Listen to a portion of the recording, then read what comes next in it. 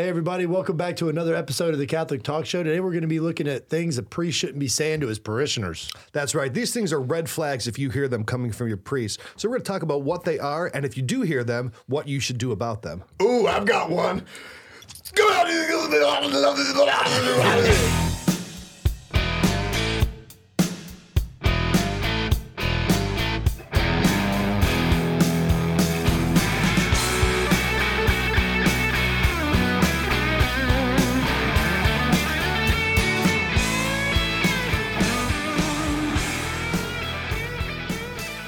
All right, this should be a good episode. I wonder if we'll get into things that you've said as a pastor. Well, I probably have because I'm certainly imperfect. But, I love the fact that we've done the things that you should never say to a priest. Right.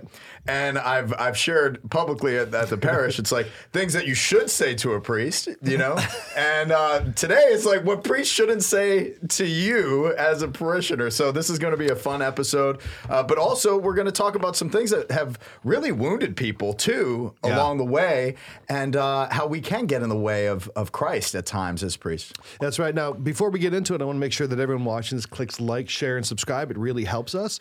And if you want to support the show, go to CatholicTalkShow.com/Patreon, and you can get all kinds of cool gifts in exchange for your support, and we really appreciate it. My favorite hoodie. That's it.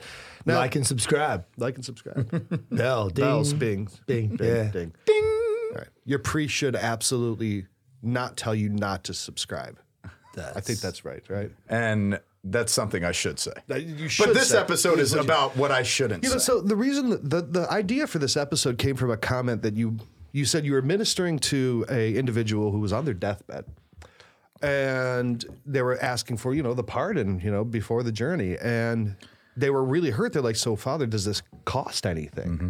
Yeah, God rest Joe Putz and the beautiful soul that he was, and amazing community leader.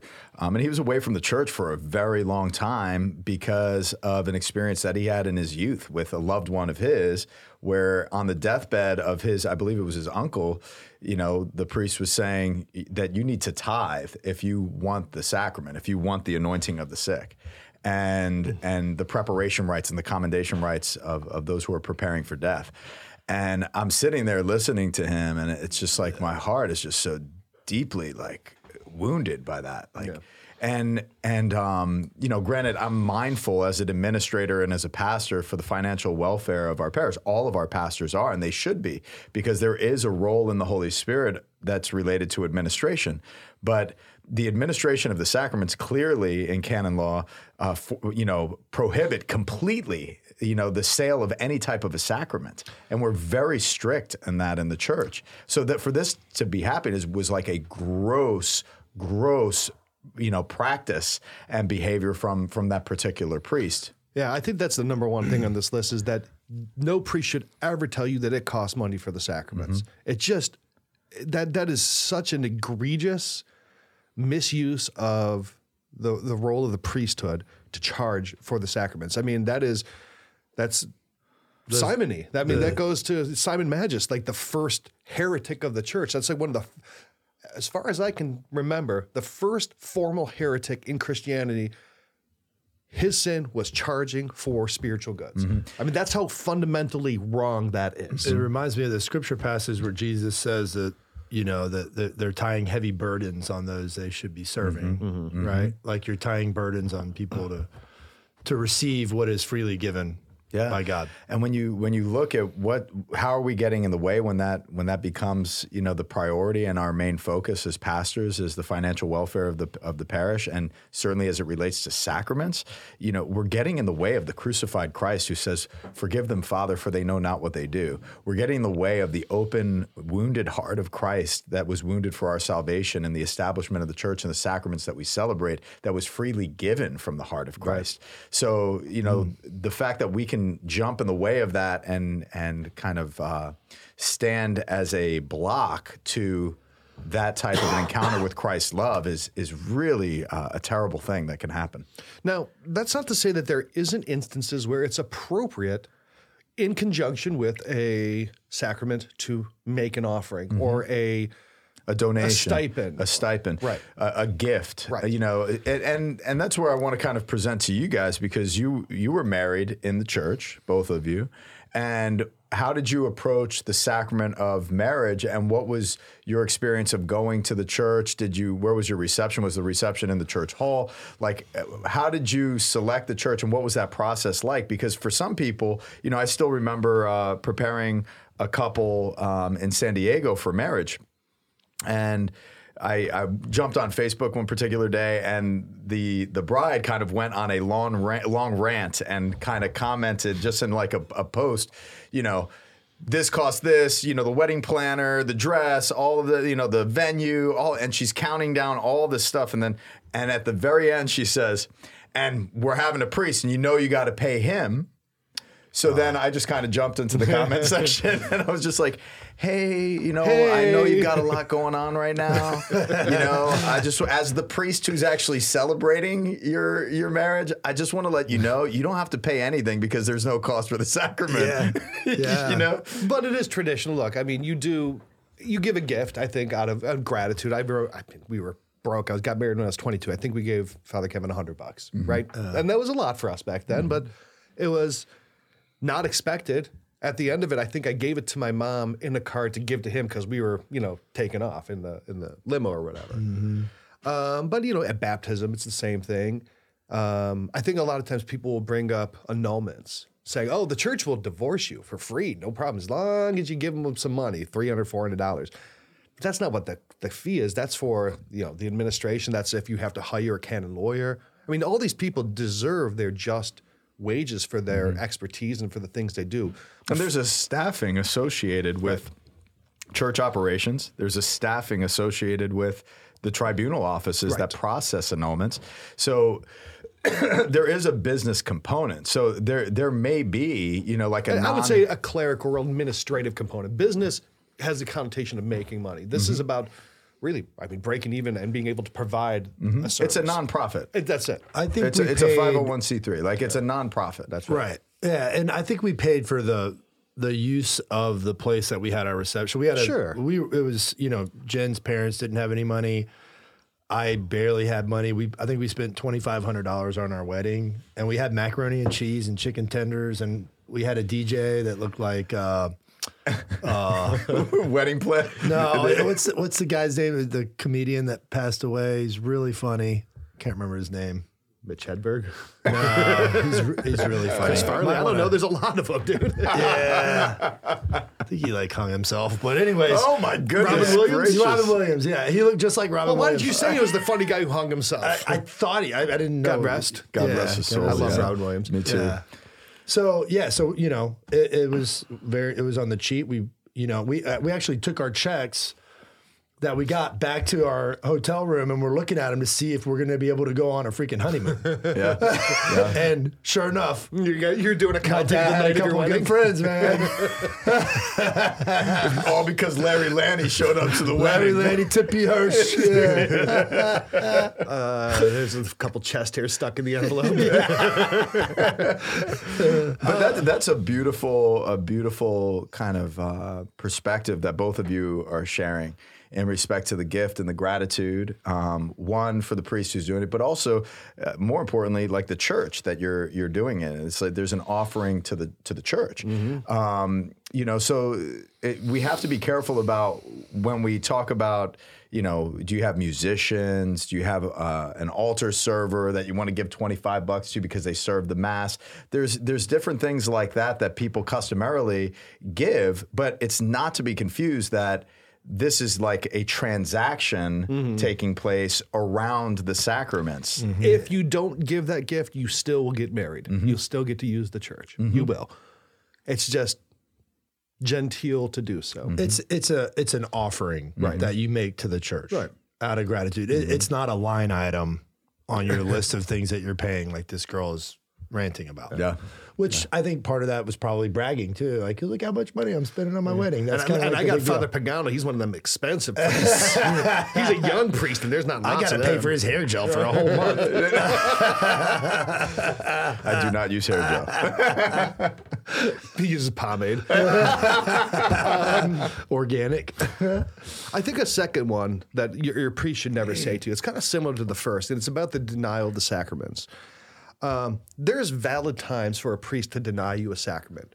So, for example, he might deny you absolution in the confessional if you're living in a state of sin and have no desire or willingness to change it, right? So maybe you're living in an irregular relationship. I know a priest denied me that when my wife and I were not married in the church. He's like, I can't give you absolution.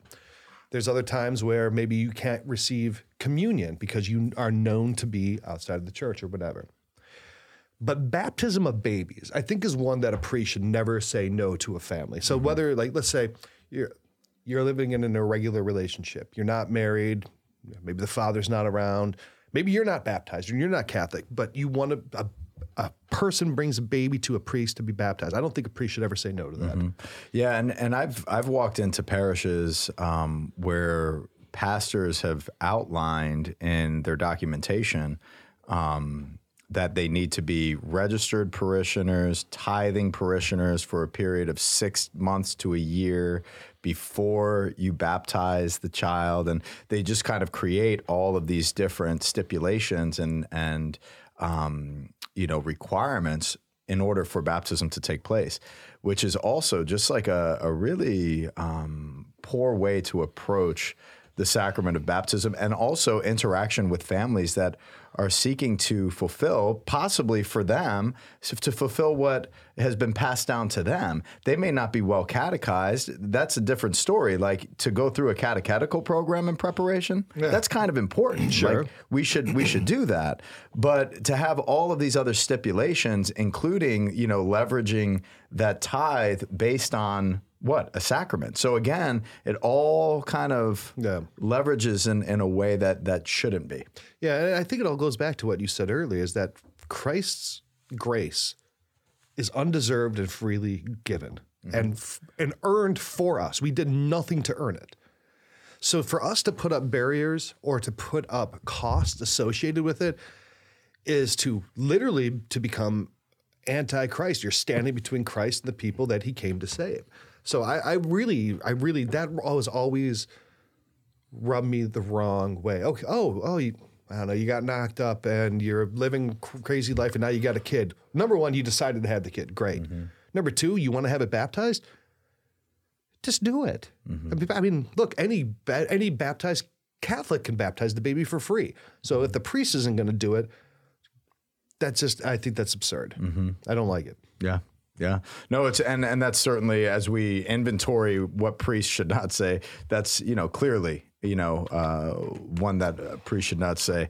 Delacroix, in your opinion, you were in the seminary for a long time, and you've obviously been a cradle Catholic your whole life, and you've interacted with parishes and communities all over the country. Like, what are things that, in your opinion, that a priest should never say? I had one experience in a confession one time where he's just like, "You're bad," and I'm like, "Okay." And it went on. The bantering went on for like 5 or 6 minutes, and I'm like, "I know. I'm not bad. I made bad choices. I regret them. I'm seeking the mercy of God." "Oh no, you're bad." And I'm like, do I have to walk out of this confession? Like, this is. And the like, premise I of this is like, I couldn't look at this guy anymore. You were past. I couldn't even stand to look at him. Like, I was just like. Yeah. I let him have it in the confession. I'm like, are you going to give me absolution or not? Like, then you flip that, right? And I went to a confession and the guy's just like, are you sorry for these sins? Yes. Then I will give you absolution. Yeah. That's what he said. Yeah. Right. So it's like, two different things. So I don't know, this guy read poems and stuff during his homily. It was kind of weird. But the funny hurt you, dude. The funny part of that sounds like you're still hurt. You need a hug. I do. The funny part was I brought a friend of mine who's been away from the church for like 5-6 years to go back to confession, to go back to mass. And I'm sitting there in line. I'm like, hey, listen, if your confession takes a long time, don't worry about it. Like, that's fine. Just take your time, go through it. And I said, mine's probably going to be quick. It's, like I go a lot. So I was in there for like 10 minutes, yelling at this guy and like, trying to twist his arm. Yelling and then he goes in there and it's like he's out in like 30 seconds or something. I'm like, whoa. He says, I thought you were the one that was going to be. I love that story. So yeah, it's like those kind of encounters. Another one. Once again, I just want to point out and emphasize, like, this is all around the sacraments, like, where wounds can happen, like, like sincerely, like priests can hurt people, you know, in relationship to that. Yeah. I mean, recently, the Pope Francis, one of the big things about him is always giving absolution in the confessional. Now, and he's not saying, an unrepentant or unpenitent sinner, but he's saying, look, the priests who are denying absolution are harming people, right? They're becoming an unjust barrier between Christ's mercy, which is infinite and unbounded, right? Now, obviously, it's a priest's job to correct, guide, and pastor. So look, if you're doing bad things, right? Okay, Ryan, you're doing bad things. I'm bad. You are not bad. You do bad things. You are bad. You are good. You are good. You are bad. Who said you are bad? You are bad. You are bad. So it's not about that you're doing bad things, but the priest is supposed to guide you. Now, if he's going to deny you absolution, like I've been denied absolution, it shouldn't be out of malice. It shouldn't be out of judgment. It should be out of pastoral guidance, saying, look, you're in an irregular situation. Here's how you fix it, right? Not just to be like, you're bad, get out of here, right? And then the pastoral care aspect of it too is like, come to Mass, right? Don't receive Eucharist, right? Work out. Let's create a pastoral plan so that you could work on a path where this is going to lead to marriage and living in a proper relationship with church teaching. There's always a path, and it has to be laid out in that form of truth and tenderness. Yeah, Pope Francis called priests who deny absolution delinquents, who are evil, unjust, and full of moralistic judgment. Now, a lot to unpack in that statement. That's another episode, but I think the sentiment's there. And in our meeting with Pope Francis a couple of years ago as a missionary of mercy, he's speaking to all of us, and he's like, I don't want you to be missionaries of mercy if you're not going to confession yourself. If you're not recognizing your own sinfulness and recognizing your wrongs before God and going to confession and being immersed in mercy, how are you going to extend mercy to the people that you're serving? Yeah. And I think to Pope Francis's pastoral care too, he's extending his faculties through the missionaries of mercy to forgive sins that were retained to his office in the tribunal in Rome, for many, many years. So desecration of the Eucharist and other forms of, violating the sacramental seal, all these other aspects of what is proper to the Pope to forgive. He's extended mercy to all corners of the earth, to all nations, based on this new missionary order of the missionaries of mercy. And that would be in line with mercy freely given. Right? Yeah. Now, here's another one, and I think this is one that I think will probably be the one that most people, when they're watching this video, is probably the first one they were thinking. A priest should not tell you who to vote for. That's I think true, very particularly in America, but I think that's true in most instances, right? Would you ever tell somebody, get up on there on a Sunday and say, here, you need to vote for this and that candidate? Well, it happens all the time because, one, you get it from all angles. So you get it from parishioners who email you saying, you need to endorse and preach about this. And it's all political partisan type of jargon. And then you have politicians who represent, we need separation of church and state, but then they're also kind of lobbying the support of people within church because they're running on values that are related to the faith. So it's like there's a lot of complexity to it. But, I had a situation here where I had a parishioner that was running against another Catholic and I don't even know if I'm pretty sure they're probably in different political sides, but one of the people pulled up their car that's not a parishioner and had, you know, materials about his wife running for political office, and parked on the property of the church. And I went up to him, I'm like, hey man, like, what you doing there, what are you doing? He's like, well, I know that, you know, so-and-so is your friend. And I'm like, whoa. I said, I have parishioners here. Okay. And I'm not Jesus representing I have parishioners here, and I am not promoting or endorsing him in any way. You don't see any signs here, do you? Of my parishioner on my property. You know, I can't have your wife, because then that looks like I'm endorsing, right? Yeah. He's like, and I just expressed to him, I'm like, this is private property. You can't be parked here. So where can I park? I said, that's for you to figure out, buddy. Like, just not here. Just not here. You ain't got to go home. You just can't stay here. But it's true. Like, and I try to be very, very, very, very cautious, because there's things that rouse the spirit of aggression and anger and violence in people in the parish that I have to address with truth. And because everything is so politicized, it becomes a challenge of how to address it and not treat the pulpit as a partisan pulpit where I'm going to preach some side of this. I have to represent the kingdom of God and God's righteousness in word. Jesus 2024. He's also encountered that. Jesus encountered that walking with the disciples. Yeah. Where they're just like, hey, you know, this is this kingdom that you speak of. Like he's gonna stop all this tyranny, all this, you know. And he explained to them several times in Scripture, this is the kingdom of heaven. This is the kingdom of your hearts, right? He had to explain that several times. Yeah. So you're going to be explaining that a lot more. And the church ought to inform conscience and speak to realities that are based on values and moral direction and all of that type of stuff.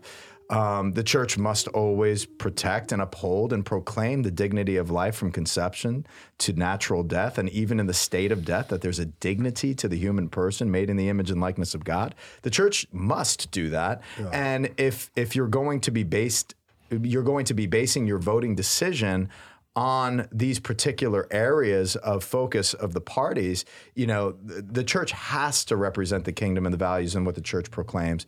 And, and then you have to discern, you know, and I've said this to people too. It's like, how do you expect me to proclaim the Republican side or the Democratic side, where in one single voice, I could be pro-death penalty and pro-abortion at the same time? Yeah. Depending on where I represent. It's like, no, I'm not for death penalty and I'm not for abortion. Didn't the church put out a voting guide or something like that at some point? There's voting guides. Those are always based on the morality of the church, not necessarily a candidate. Absolutely. Never a candidate, never even a party. Saying, look, here's the things to consider. So like, for example, there's the 5 non-negotiables, right? No Catholic should ever vote for somebody who supports abortion, euthanasia, embryonic stem cells, human cloning, and same-sex marriage. So you don't vote if both. Yeah, you should not. Those are non-negotiable. Now, that's the kind of guidance the church gives. They don't say, well, this dude's for 3 out of those 4, don't vote for him. Or, hey, this dude doesn't do any of those, you should definitely vote for this candidate. Like, that would be, I think, an inappropriate use of the pulpit, which is ultimately not about Caesar's kingdom, but about God's kingdom, you know? And there are some brothers, and we know a couple of them that came up through the ranks here in the diocese that they were older second vocations, as we call it. Like, you know, they were married and then, you know, their wife passed away and they pursued a vocation of the priesthood. And I'm thinking of one in particular where the whole focus for him becoming a priest was get to the pulpit and preach politics. And then almost immediately, his faculty to preach was removed. Really? Yeah, like almost immediately. Because he wanted to use the priesthood as a cudgel, as a weapon. That's. I think a lot of these things, that's the same thing, is the desire to use the priesthood as a weapon for either personal or financial or selfish reasons. Yeah, I think you would go to school for 8 years to do that. Like, well, 4 years for the older vocation. Yeah. That's still a lot of time to be able to do that. Yeah, but people crave power, man. Oh, I mean, that's for a lot of people. I mean, spiritual power is a very very powerful thing. I mean, it sways people fundamentally. And that's why a lot of these things are such egregious breaches of trust, because people are putting so much faith into someone's spiritual authority, you know?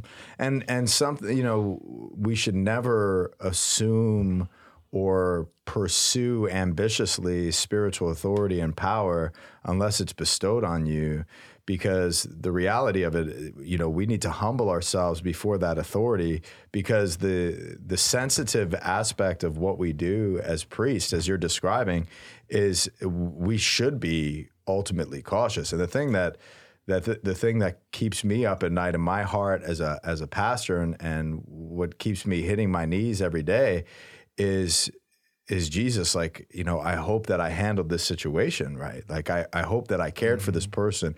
Was I impatient with this person? Was I impatient with this? Like, how I'm constantly assessing myself and asking the Lord for mercy, because, you know, I'm human, just like any other pastor or priest is human, and we're describing things that a priest should not say. And I'm sure there's a number of things that I have said. Yeah. That's why I really admire Bishop Baker.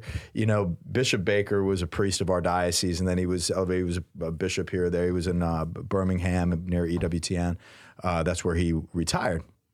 But whenever he would leave a parish that he was associated with, he would always express, he would say, when he left Christ the King, I just want to take a moment and apologize to anyone and everyone that I may have hurt along the way, and to know that my intention was not to do that, and I would ask for your forgiveness.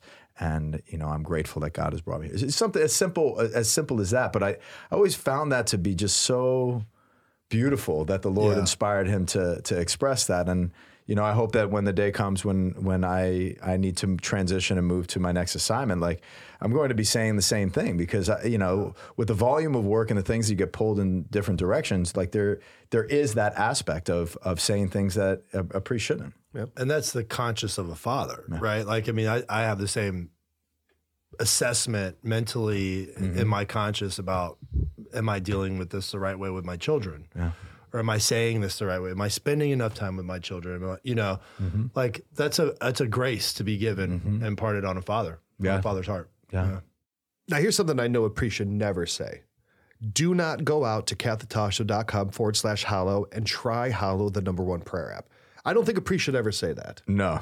Do you know why? Why? Because a priest should say, you should go to catholictalkshow.com/Hallow and try out the #1 Catholic prayer app. Okay, well, let me just do that. So you should take a moment right now and go to catholictalkshow.com/Hallow and try the #1 Christian prayer app in the App Store today. That's right. Hallow is a fantastic app. It is so full of features. There's so many things to help you in your prayer life. And look, in the modern world, technology usually is going to distract us from God. It's going to distract us from our prayer life.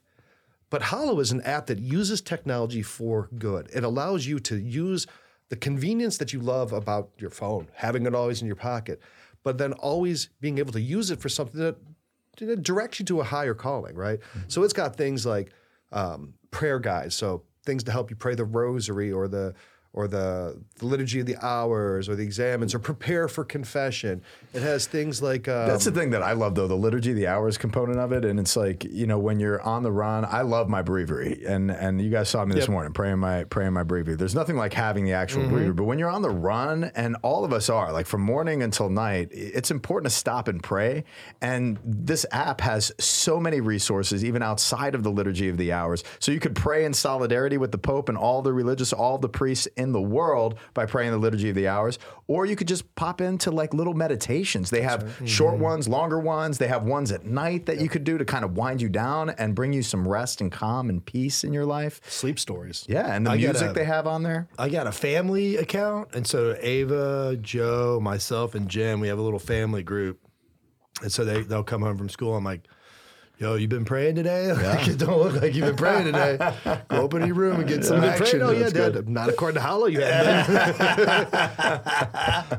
It is cool, though, like to talk about just holding each other accountable. Like, they do the same thing to me. Absolutely. Yeah, and they got all kinds of great things. Like, they got music. They got sleep aids. They've got meditation guides. They have just articles and challenges, right? Things to help you reorient yourself. They have things like Bible in a year or Catechism of the Year. They have Bishop Barron. They have Scott Hahn. They have all kinds of great you could do speakers 5 minutes, you could do 15 minutes, you could do 30 minutes, you can do 9 days, you could do 30 days. I mean, there's like literally something for everybody to get into. That's right. So again, you could try this app out for free. You can try out a free trial of the premium subscription. Go to CatholicTalkShow.com/hollow to try that out. We really wholeheartedly recommend it. And this priest endorses it, and it's so great to partner with Hallow. They've become just such good friends over the years, and we're so proud of the work that they're doing, that they're continuing to do. And the work of prayer is absolutely important, and a priest will always tell you to pray, and that's right. And that is our our foundation with our God. Now, here's another thing that a priest should not tell you to do. And I don't know if this one sounds familiar to you, but to find another church or find another religion. Yeah. I said that in a moment of anger and frustration. I did not say that to the person. Did I say that to the person? No, you didn't. You were about to say, yes, you did. No, I did not say it to the person. I may have said it to you under a fit of frustration. So if none of you out there have close personal relationships with priests, and you only see them, 20 days a year. Yeah, you only see them on Sundays wearing their robes. Let me tell you, priests are just like the rest of us, and they get irritated and they get frustrated too, right? And not every priest gets along with every parishioner, right? They just don't. I mean, I don't get along with a lot of people. They're people I just don't get along with. Just you don't clash with them, right? You don't mesh with them. Same thing for a priest. That being said, Father Rich. I feel like I'm on the hot seat right now. Should you ever tell a priest to go find a different parish? No. Because you'll have You know what happened with that situation though? It was like it was really beautiful because, and this is how Christ works. Like he brings you to your knees in humility, like he's doing right now. He humbles us to exalt us, and the exalted ministry of Jesus was so present when this guy went through, just a few months later, a terrible bout with cancer, and was able to administer care for him in the name of the Lord, and the Lord very powerfully cared for him, and it brought him back into the fold. Same way that this guy, walked away from the church here and is very angry at the bishop and angry at the tribunal and angry because of the annulment process and everyone, like all this stuff. And I love this guy, like I genuinely care about this guy. And now he's failing in health. And guess what? Like the church is going to be there for him, like I'm going to be there for him and pastorally care for him, even though he's walked away. And that's what the church as shepherd in the name of the good shepherd has to do. But we are human in the way that we interact with each other. And there's many fallible moments in the day. So, I mean, there'll be people, I can only presume, that come up to you and say, Father, you should have done this. Why didn't you say this? I like when this priest does that. My old priest, much better than you, right? And I think, there's a judgmentalism that can come from the parishioners too. But how a priest can handle that, I think, because, you experienced that, I'm sure, right? Oh, yeah. And it happens with every transition of a new pastorate. I had that when I came in from this wasn't the way that we did this, that, or the other. And I was reamed out by Kim, like she came in and she was ready to destroy me. And Kim? But that was our first meeting. I didn't know that was her church. Yeah, and like so she just she came to like take me out, and like I would be afraid of that. I'm telling you, I'm afraid of Kimbo Slice will mess you up. I'm telling you.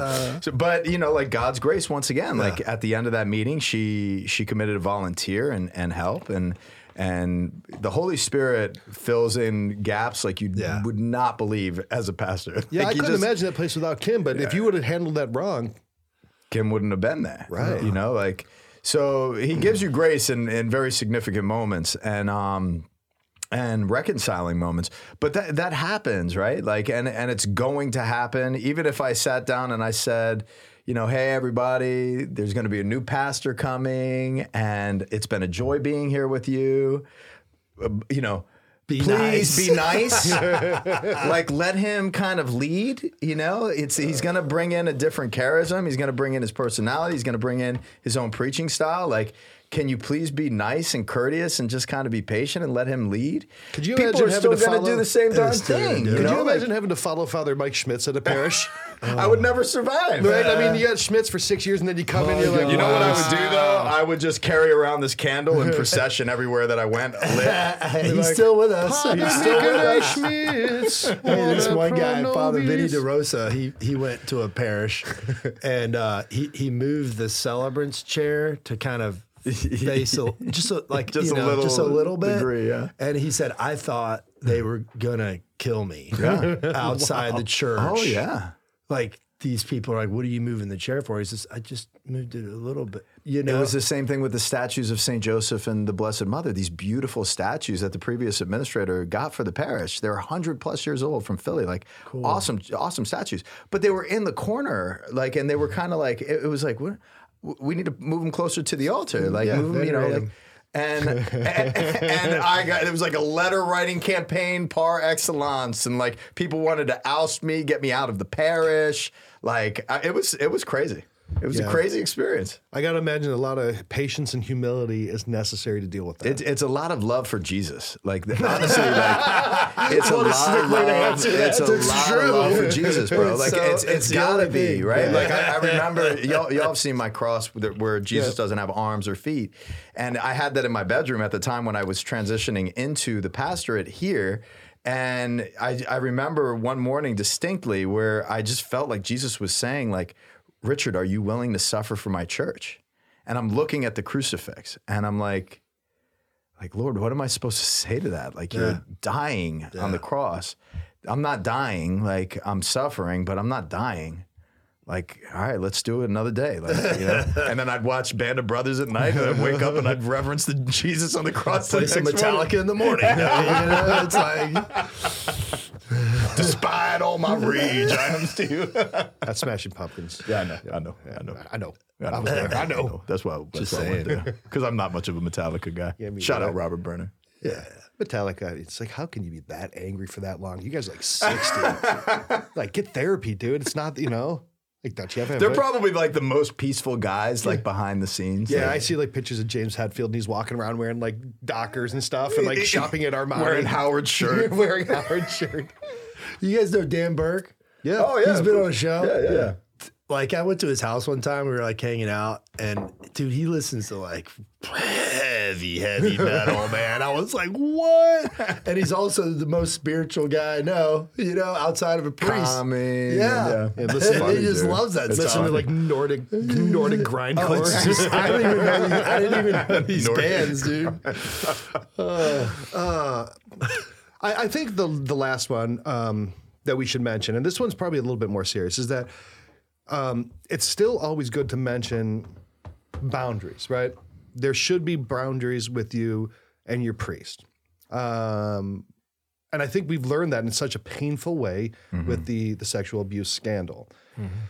So if a priest were to do something that's maybe crossing a boundary or whatever, what would you recommend that a parishioner, how should they handle that? What are the proper channels to either report or deal with something like that?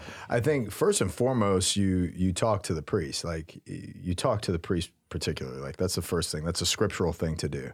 And then, you know, if this is a concern and it's being bred in the community, you bring 2 or 3 more people to speak to that priest. And then you go through the hierarchy, you know, just follow the scriptural guidance, the guidelines there, and then go to the proper authorities. And that's communicating it through the chancery to the bishop. And then the bishop will intervene pastorally in his role and try to bring reconciliation and peace and pastoral care. You know, these things have happened in many instances in many priests' lives, and it's not something to be foreign. So, you know, for those who are, you know, discerning the priesthood is tough, you know, but at the same time, you have a structure in the church that's pastoral too. Like, I have a bishop. I've had several bishops really, but where Bishop Gallione intervened in situations in my life in a very pastoral way. Bishop Estevez as well, trying to reconcile and help me understand, like, these are the steps that I need to take to get better. And you know, we have to remember scripture too, that like every trial that a priest comes to, is meant for endurance of faith, and then also so that we may be perfected in every respect. So in the way that I approached priesthood imperfectly as a newly ordained priest, and just kind of like trying to care for everybody and respond to everybody's wants and needs, to where I am now, where I'm just really trying to hone in on needs, and I'm not really entering into people's personal lives outside of what they're suffering. That's the most important thing that I'm driven to. And then even within that, so it's being reproved and perfected and pastorally cared for, and that's one of the bishop's function as a father to all of his priests, all of his sons, in respect to that. So, the structures of communicating these things must first primarily start with your priest. And then if there is no reconciliation and improvement or recognition, to be able to move up accordingly. And for brothers to not feel isolated in the process. They have protections too of any type of accusation and canonical protections and canonical representation, as well as legal representation, because we are put in a situation where we are public people with very imperfect people. And some people have neuroses, they have all sorts of mental health issues, they have all sorts of presented wounds that may turn very violent towards you, and then try to attack you and destroy you as a priest, your reputation as a person. So it could be a very challenging landscape at times.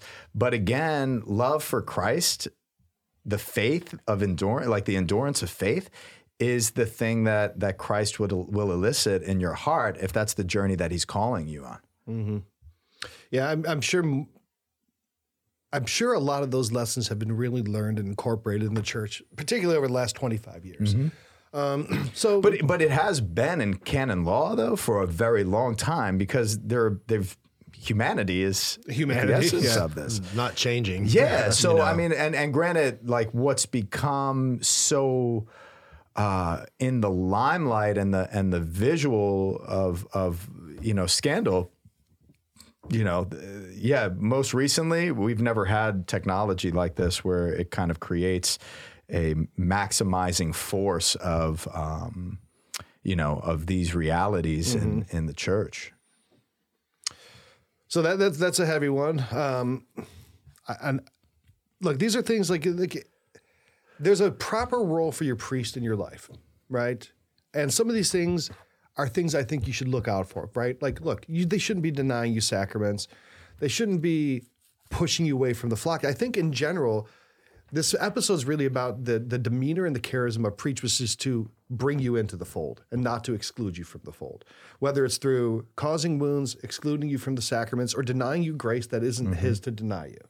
So, and also understanding that they're human beings and that, the expectations that we have of them as priests should be, brought to the forefront of our perspective. 100%. How many people have wounds from their parents because they have all these expectations of what their parents should have done for them.